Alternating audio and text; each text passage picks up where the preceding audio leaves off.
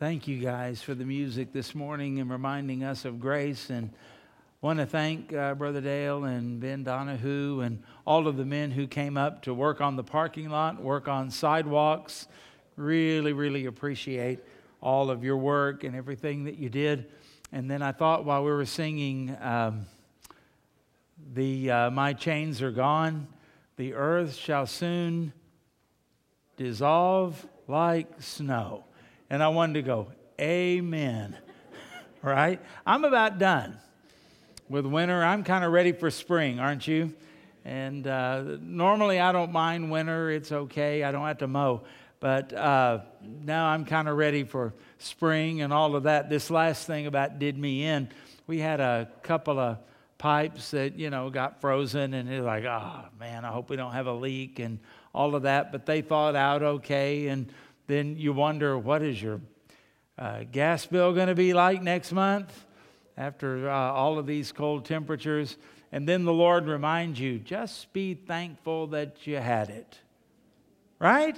And boy, we grumble sometimes, and yet we have it so good. I wondered how some of our ancestors survived this kind of stuff. I mean, that's just amazing. But they did, and that's why we're here, and that's by the grace of God. Pray for me. I'm getting ready to have echocardiogram on the 2nd and find out what's going on. They did some blood work on me, and the cardiologist said it's supposed to be 100 or less. Mine was 1,200. And it shows heart failure. And so I'm in the high range on all of that. Something's wrong, and my heart has gone from back in August when he checked everything and did the echocardiogram. It was strong, and there was one valve that was leaking a little bit, but not enough to worry about. And he just said, what happened? And whatever got me back in September attacked my heart, not my lungs, strangely enough. And so that's where we're going on that. And so he says it's serious, and we've got to find out what is going on. So I would appreciate your prayers. And if it's all the same to God, I would rather have a miracle than open heart surgery. You understand what I'm saying? But whatever, that's in the hands of God. I think we're all kind of like that. And as you pray, remember to continue to pray for Tanya as she recovers, and Craig Maggett as he is going through his therapy to recover from COVID. Steve Elkins has been having some problems too with shortness of breath.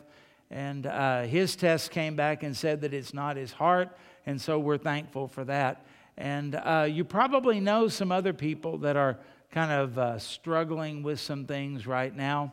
And I thought about our Sunday school lesson this morning. Have you noticed how God seems to glorify himself through our struggles?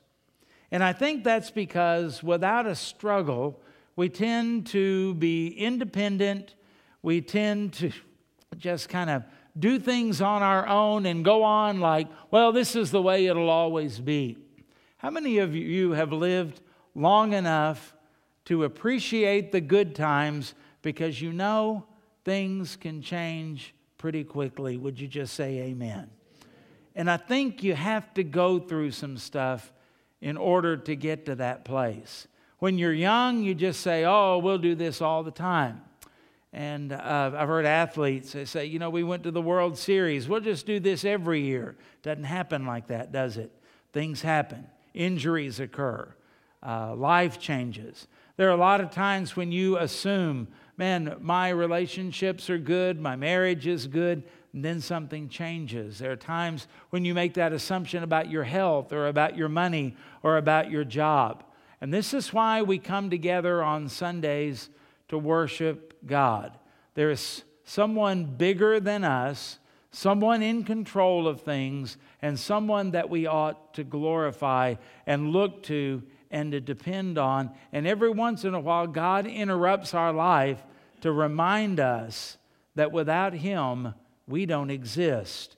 And without him, we have nothing. And without Him, life and death and eternity are hopeless. Aren't you glad for the hope that we have in the Lord Jesus Christ and His Word today? So let's pray. Father, we want to come together to confess the sin of ignoring You. We want to confess the sin of presumption.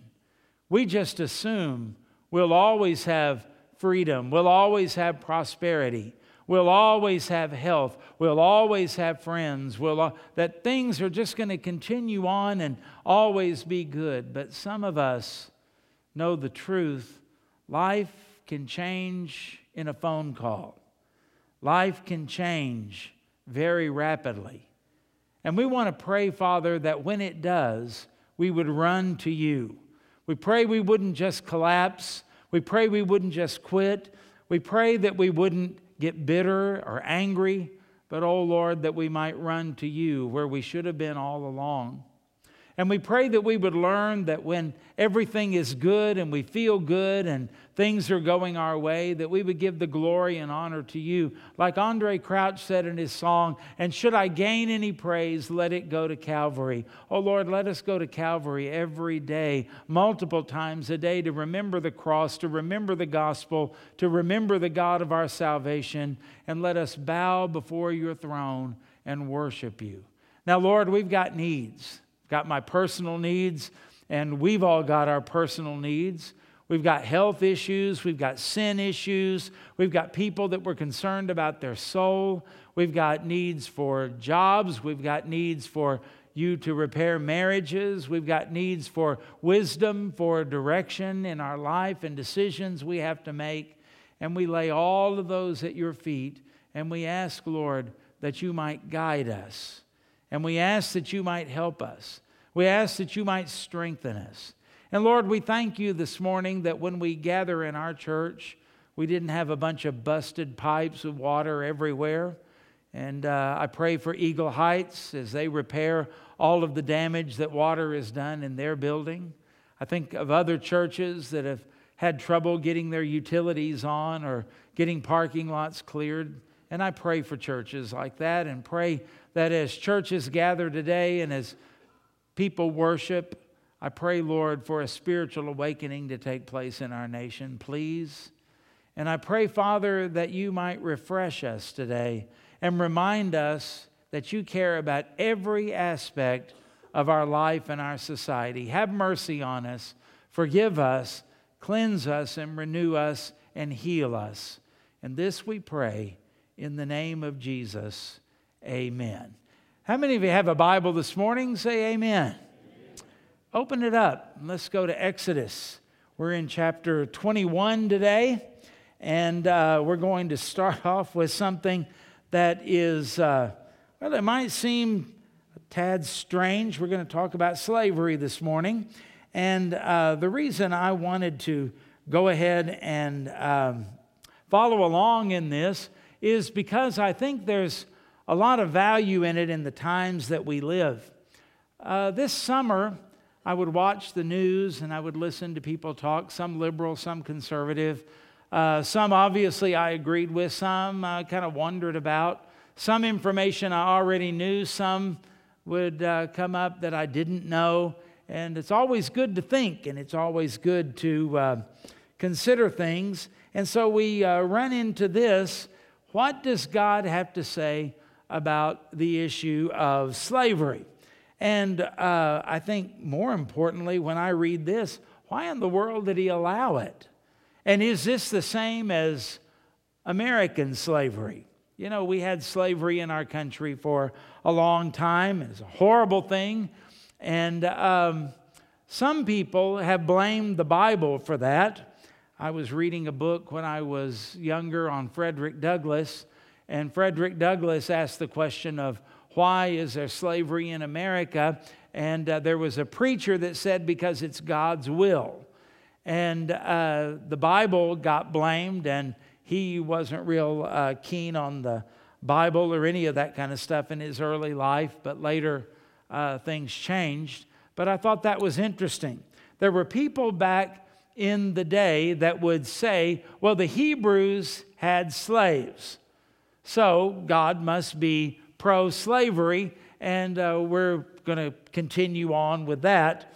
And so a horrible injustice was done to African Americans for a long, long time, and there's not any way that you can make all of that right, but I think it's good for us to kind of talk about it, think about it, and understand what God had to say. Now, why would he bring this up right here after chapter 20, after the giving of the Ten Commandments? Why bring this up? And I think there's something that we can start with that's good for all of us to understand. Don't ever forget where God found you.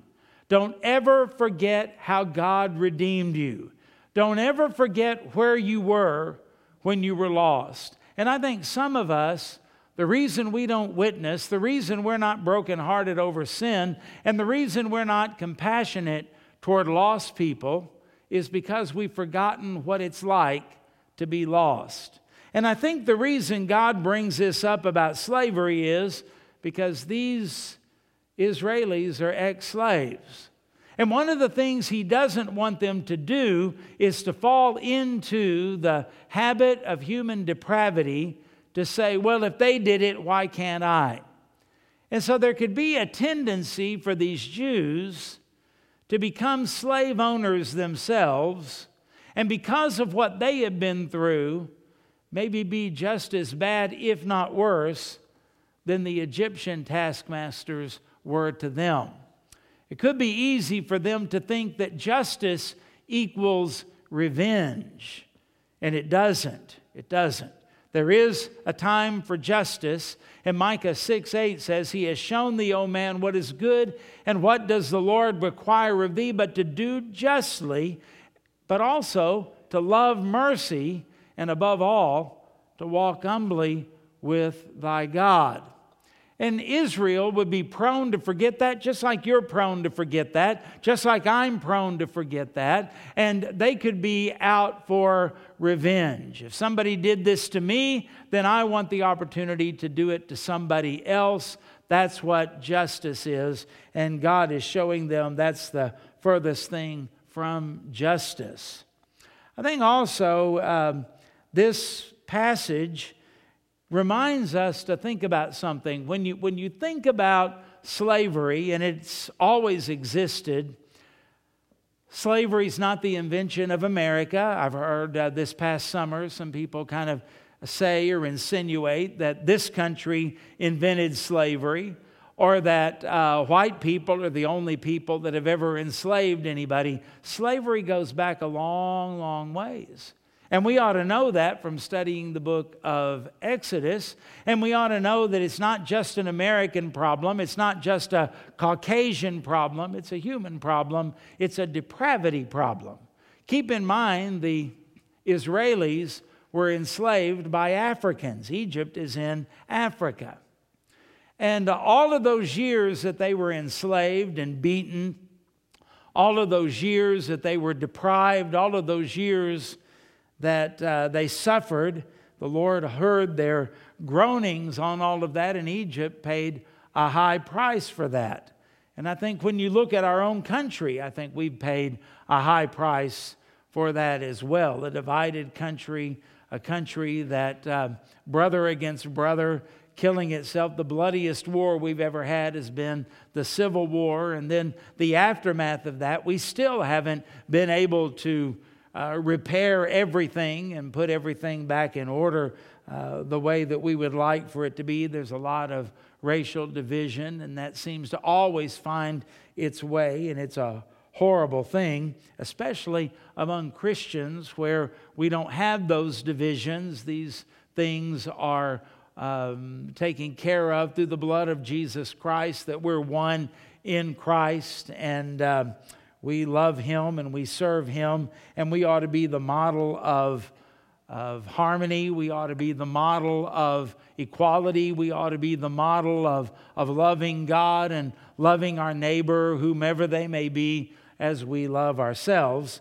And so as God begins to speak to them about that, this is really about loving your neighbor. You don't enslave a neighbor that you love. You're not a racist against a neighbor that you love. You don't discriminate against a neighbor that you love. We are to love our neighbor as we love ourselves. And so God is saying to Israel, don't forget what happened to you. Don't forget where you came from. Don't forget how awful all of that was. And that means you're not going to be able to do it to someone else. Charles Spurgeon, who lived in the 1800s in England during a time when slavery was still going on around the world and in parts of the British Empire and in the United States, of course. He said that these rules and regulations were God putting the nail in the coffin of modern slavery. Now, what you're going to see as we begin reading in verse 1 is what God says and what God regulates and what God allows looks nothing like the slavery that we might see in the world today. And make no mistake, slavery still exists, and it exists in other countries, particularly Islamic countries enslave other people, but it also goes in other ways. Human trafficking, have you heard of that? Where people are stolen, kidnapped, and enslaved and made to do whatever other people say, and they have no choices. They have no freedom or anything like that. It's a horrible thing.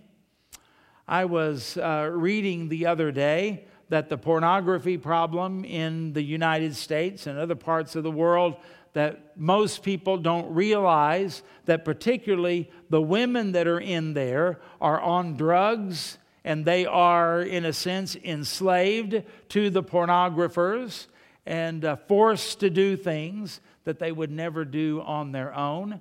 When we think about gangs, that's a form of enslavement. There's somebody that's in control of that. There are other people who are doing whatever that person says. I mean, the idea of controlling other people, whether it's a Hitler or a Stalin in Russia, or whether it is your local gangbanger, or whether it is some person who is just an abusive person in government or law enforcement or something. It's all a part of depravity. In Genesis chapter 3, the serpent was able to entice Adam and Eve to eat of the fruit by telling them this: ye shall be as God.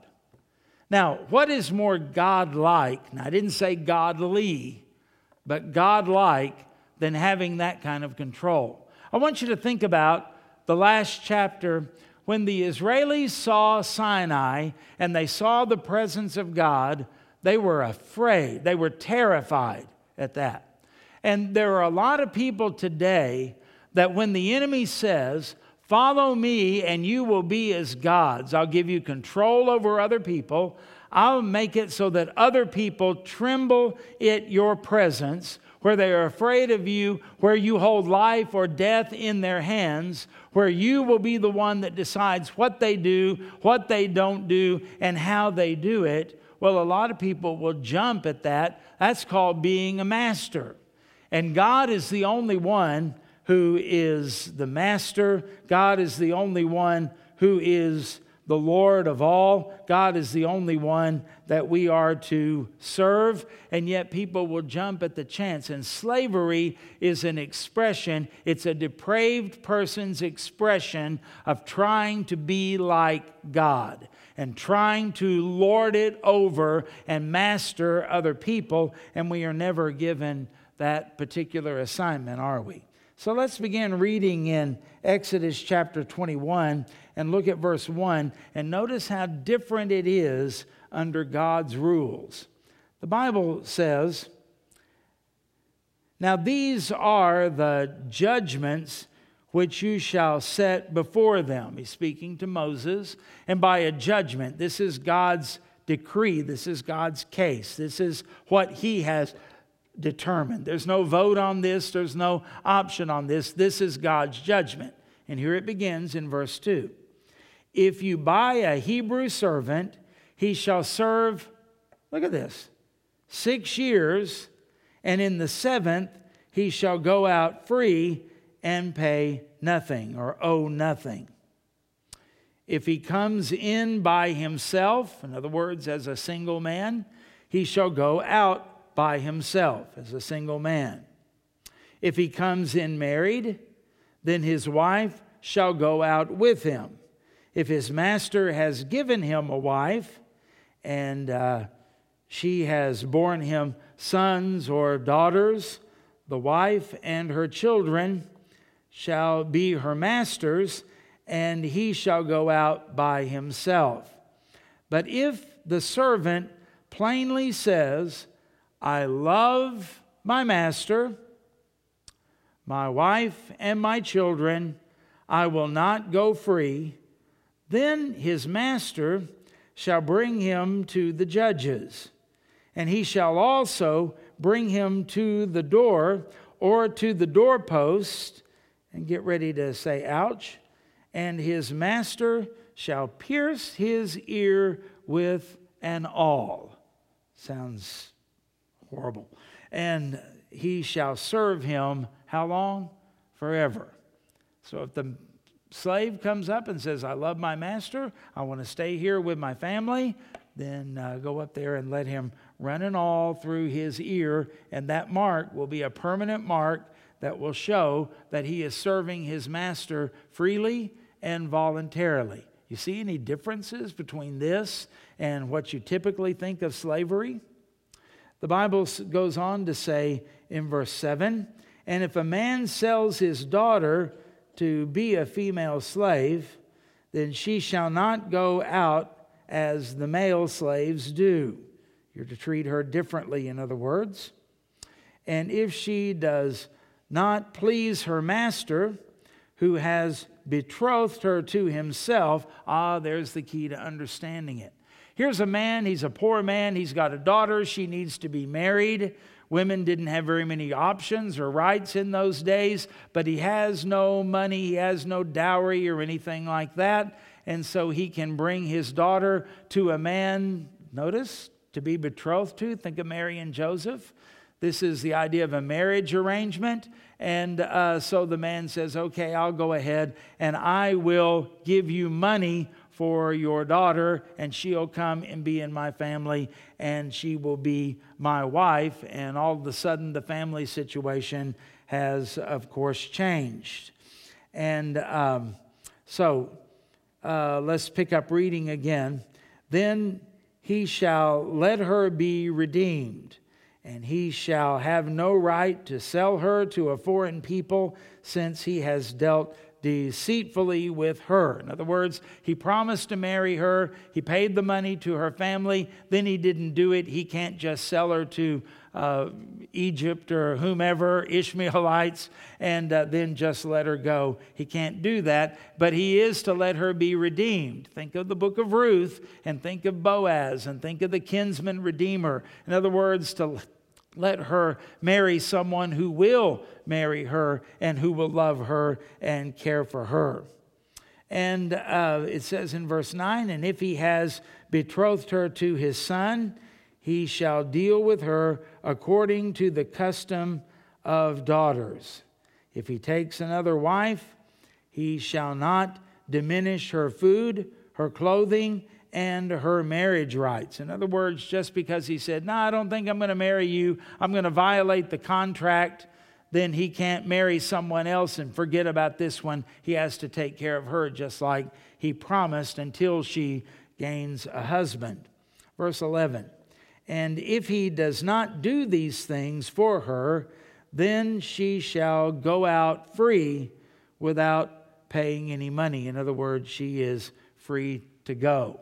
So when God says these things about slaves and the way that they're supposed to be treated and the way that especially the female slaves were to be treated, that he's got something in mind here that he wants to teach us and he wants to show us that we'll get to at the end as we wrap this up. But when I was looking at this and thinking about these things, I thought about how different and how it was that people wanted to justify slavery here in the United States on the basis of the Bible, and yet slavery in the United States looked absolutely nothing like the Bible and like what God said. But I think the first thing we have to do is to think about what was going on here. What's this stuff about buying and selling and redeeming and all of that kind of stuff? Dave Ramsey is fond of quoting Proverbs 22, verse 7. The rich rules over the poor, and the borrower is the slave of the lender. Now that's in the Bible, so it's of course true. When Mr. Ramsey talks about it, he said that if you owe somebody else money, then you are, in essence, their slave. They tell you what to pay, when to pay it, how long you're going to pay it. And if you have borrowed money from a friend or from a relative, he says that owing money to Uncle Bob makes Thanksgiving turkey taste different. And I get what he's saying. They'll scrutinize everything you do. There's nothing worse than somebody comes up and they say, I need $1,000 to repair this on my car, and you loan them $1,000, and then the next week you find out they're on their way to Hawaii. That just doesn't set well, and you wonder what's going on, and they set themselves up for scrutiny. So, in other words, don't do that. It's not a great idea. But that's not what Solomon meant when he wrote this. When Solomon wrote that, he literally meant that people who owe money become slaves, because that's how you repaid loans in those days. If you didn't have any money, if you were poor as an Israeli, you didn't have a MasterCard. There wasn't even a payday loan place that you could go. You were in trouble. You had to sell something. You had to come up with money any way that you could. And they would do that just like you would do that for your family or for your friends. I've watched people that have refinanced homes, for example, because their child had cancer. And they wanted to be able to treat that child with the very best of treatments. I mean, you'll do anything for your child or for a family member if you do that. But what if you didn't have a home to mortgage? What if you didn't have any stocks to cash in? What if you didn't have any money in the bank? What if you were like a homeless person and you were destitute? What would you do? Well, that'd be a tough situation nowadays. But you know what they would do back in the days of the Old Testament? They would go to a rich person. See, I would go to Chad. And I would go, Chad, I need $20,000. And he would say, well, you know, pocket change, right? And I would say, here's the deal. We're Old Testament Jews. And I said, I will work for you as your servant or slave for 4 years for $20,000. And Chad would do some figuring in his calculator-like mind, and he would go, that is a really, really, really good deal. I couldn't hire anybody for that. And he would put out his hand and say, Brother Greg, you've got a deal. And so for those 4 years, I would be his slave for the money that he might pay. And I would take that $20,000 and go pay for my kid's chemotherapy, let's say, or something like that. And this is what was happening. This is why the borrower is slave to the lender, because that's the way they came up with money back in those days. And so you wouldn't take the $20,000 or whatever it would be and just go do whatever you wanted. You were bound by the law and by your oath to be that person's slave for the prescribed time. Now, Chad, knowing him, he would probably put me down for 6 years for $20,000, but I would want to go for 4, and we might negotiate that. But notice that would make my slavery to Brother Chad voluntary. He didn't come and put me in chains. I came to him. And that's the way most of the time that it worked. It didn't always. In fact, think about some other scripture here. In 2 Kings chapter 4, verse 1, there was a man that was in the school of the prophets that Elisha, the prophet, oversaw. And it says in verse 1, now the wife of one of the sons of the prophets cried to Elisha, "Your servant, my husband," the man in the school of the prophets, "is dead. And you know that your servant feared the Lord. But the creditor has come to take my 2 children to be his slaves." What was he doing? The creditor was going, "This man died. He can't repay us. So we'll take his kids to work for a prescribed amount of time to be our slaves to pay back what this man died." And this is the story, of course, where Elisha says, "Do you have anything?" "Yeah, I've got his a little cruse of oil," probably the prophet's anointing flask. And Elisha says, "Get all the pots you can find and pour oil from that flask." And had that woman had enough faith, I suppose she could still be pouring it today, couldn't she? And the only thing that limited her was the number of pots that she had. And she had enough that she could sell and pay off the debt and save her children from that. You see, back in the days when they had things like debtor's prison, this would be a good alternative for it because you could never repay what you owed if you were in debtor's prison. And so you would never get out. But this is a way where you could be honorable, you could work, you could pay this stuff off, you could take care of it. It was for a prescribed period of time, and there were rules and laws regulating how they could treat you. And then the time comes to where you are done and you are free.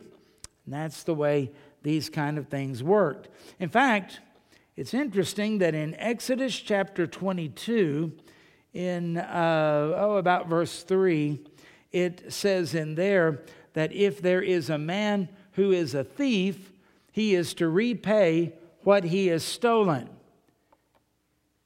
And instead of putting people in jail or prison then, they didn't have those.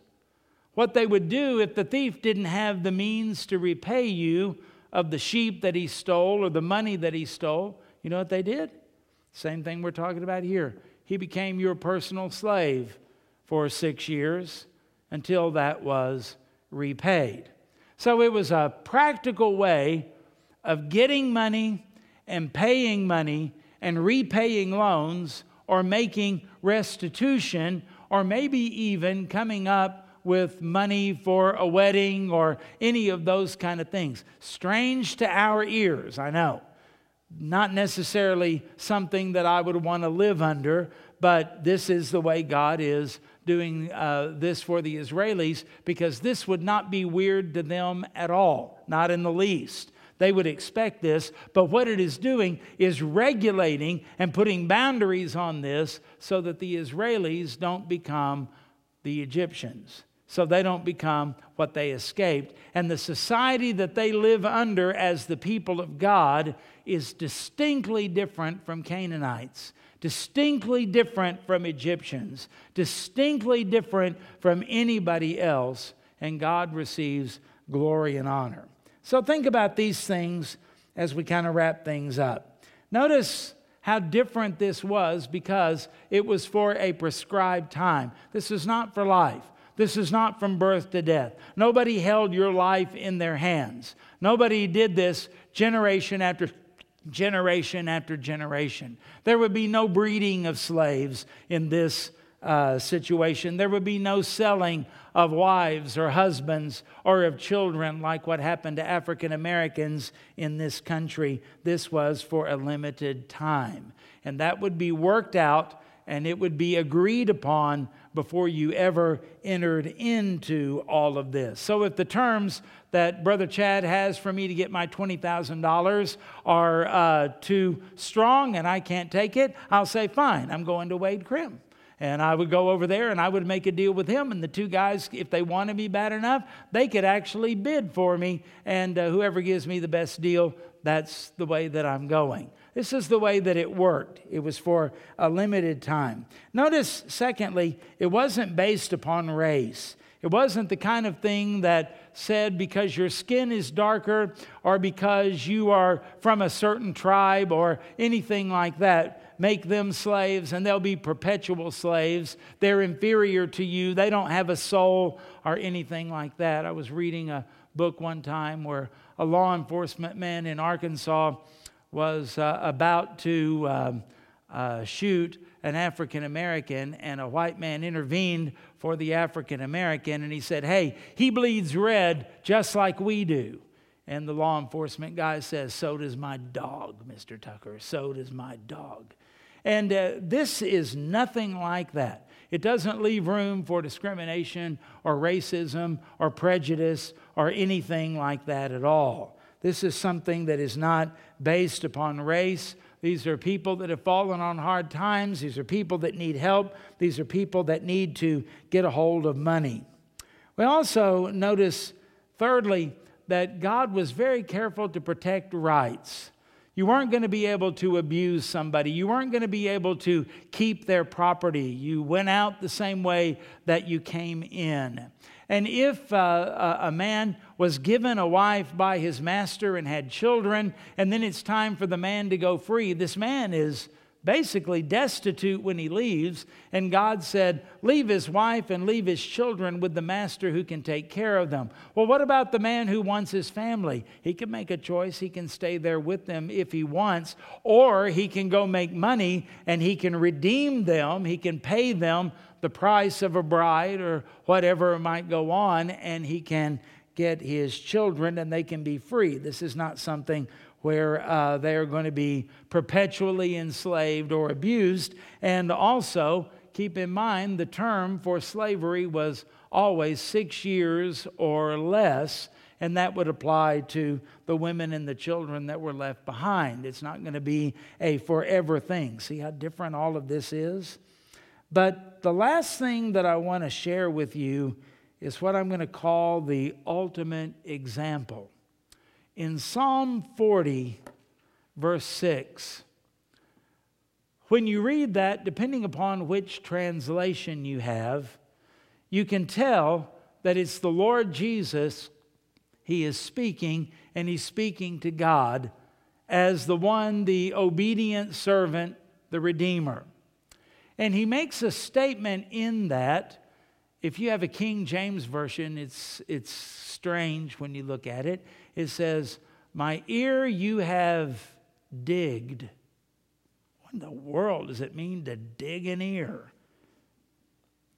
If you look at some other translations, it says, "My ear you have opened." Well, okay, I could kind of see maybe open is taking the wax out or some obstruction or something like that. Did you know that the Hebrew word there is the same word that's used in Exodus for the slave that puts his ear up on the doorpost for his master to drive the awl, A-W-L, the awl through it? When the King James says digged, when other versions say opened, they're talking about putting the awl in the ear and digging it out or opening it up. In fact, some translations say in Psalm 40, verse 6, "Mine ear you have pierced." And that would be the correct word, the correct translation. You say, where are you going with that? Jesus is the one who stepped down from being the master and the sovereign to being the slave. And he's the one who did it out of his love for God the Father and his love for those who would become his people. So much so that in Isaiah chapter 53, Jesus is described as my righteous servant. Jesus says while he's on earth, "I did not come to do my will, but the will of my Father." And Philippians chapter 2 says, "Let this mind be in you, which was also in Christ Jesus, who being in the form of God, did not consider it robbery to be equal with God, but made himself of no reputation." Look at this. "Taking the form of a bondservant, and coming in the likeness of men, And being found in appearance as a man, he humbled himself, became obedient to the point of death, even the death of the cross. Therefore God has highly exalted him and given him a name which is above every name, that at the name of Jesus every knee should bow, of those in heaven, of those on earth, and of those under the earth, and that every tongue should confess that Jesus Christ is Lord, to the glory of God the Father. You see, the laws of the servant, the laws of the slave, they picture the Lord Jesus Christ, who voluntarily submitted himself to the will of the Father, who allowed the Father to pierce not just his ear, but to pierce his hands and to pierce his feet, so that he could bear the judgment, the condemnation, the anger, and the wrath of God in your place and my place. And why did he do it? Because he was forced? Because his master laid a whip to his back? Oh no. He did it out of humility. He did it out of mercy. He certainly did it out of grace. But don't miss the fact that, like the servant who would go and have his ear pierced to show his love and fidelity to his master, Jesus did it out of love for you and me. Jesus became the supreme servant of God to redeem you, to purchase you out of the slave market of sin, in order that he might set you free, in order that he might bring you out to never go back to the slave market again, in order to change ownership. You no longer belong to the devil, and you no longer belong to the kingdom of darkness anymore. You have been translated into the kingdom of light. You have a new master, and you are free in Christ, because he, the innocent one and the free one, made himself a willing, loving servant of Yahweh God, in order that he might redeem you as his child. And so when we think about that, there we are as the helpless one, and he is the one who has all of the resources, and he laid them aside so that he might become a slave, that you might become a prince, that you might become a child of God, that you might inherit eternal life through his grace, and that you might live forever in the kingdom of God. And the liberty that you have was bought at the price of one who became a servant. You getting the way everything turns? He became a servant so that you, as a slave, could become a king and be free. And royalty. And that's the way we live, and that's the way we stand today. And it's all because of that grace that ought to still amaze you. So if you've never trusted him, trust him as your Lord and Savior today. Think about what he has done for you. And think about the wisdom of God. What if our country had actually followed the rules listed in Exodus 21? What if we were actually conscious of other people and ourselves? What if we had really submitted ourselves so that, like in Israel, slavery was not for oppression, but it was actually to benefit somebody out of a difficult situation? And what if we were like Jesus, that we were more concerned about us becoming the slave of God rather than oppressing other people? What a different world. What a different history we would have. So let's live for the glory of God. And let's think about these things and proclaim to a lost and dying, perverted, twisted world who wants to take the Bible and turn it to say something it doesn't say. Let's go out and let's tell them the truth. And let's love our God supremely and love our neighbor as we love ourselves for the glory of God. Amen. Father, as we conclude this time, we want to say thank you for the clarity of the Word of God. We want to say thank you for your wisdom. And where we try to blame you and where we try to put things on you, when we really examine, we find out this one thing is always true. Your ways are not our ways, even in this issue. And we want to ask you, Lord, to forgive us for trying to pull you down to our level. But Lord, we ask you to raise us up to where you are, that we might think like you think, live like you live for the glory of God. And we pray that you would forgive us of racism, of oppression. We pray that you would set us free from all of that and let us live in harmony as brothers and sisters, and let us share the good news of Jesus Christ to every creature all around the world. And we pray that we would do this, that you might be glorified. And it's in Jesus' name we pray. Amen.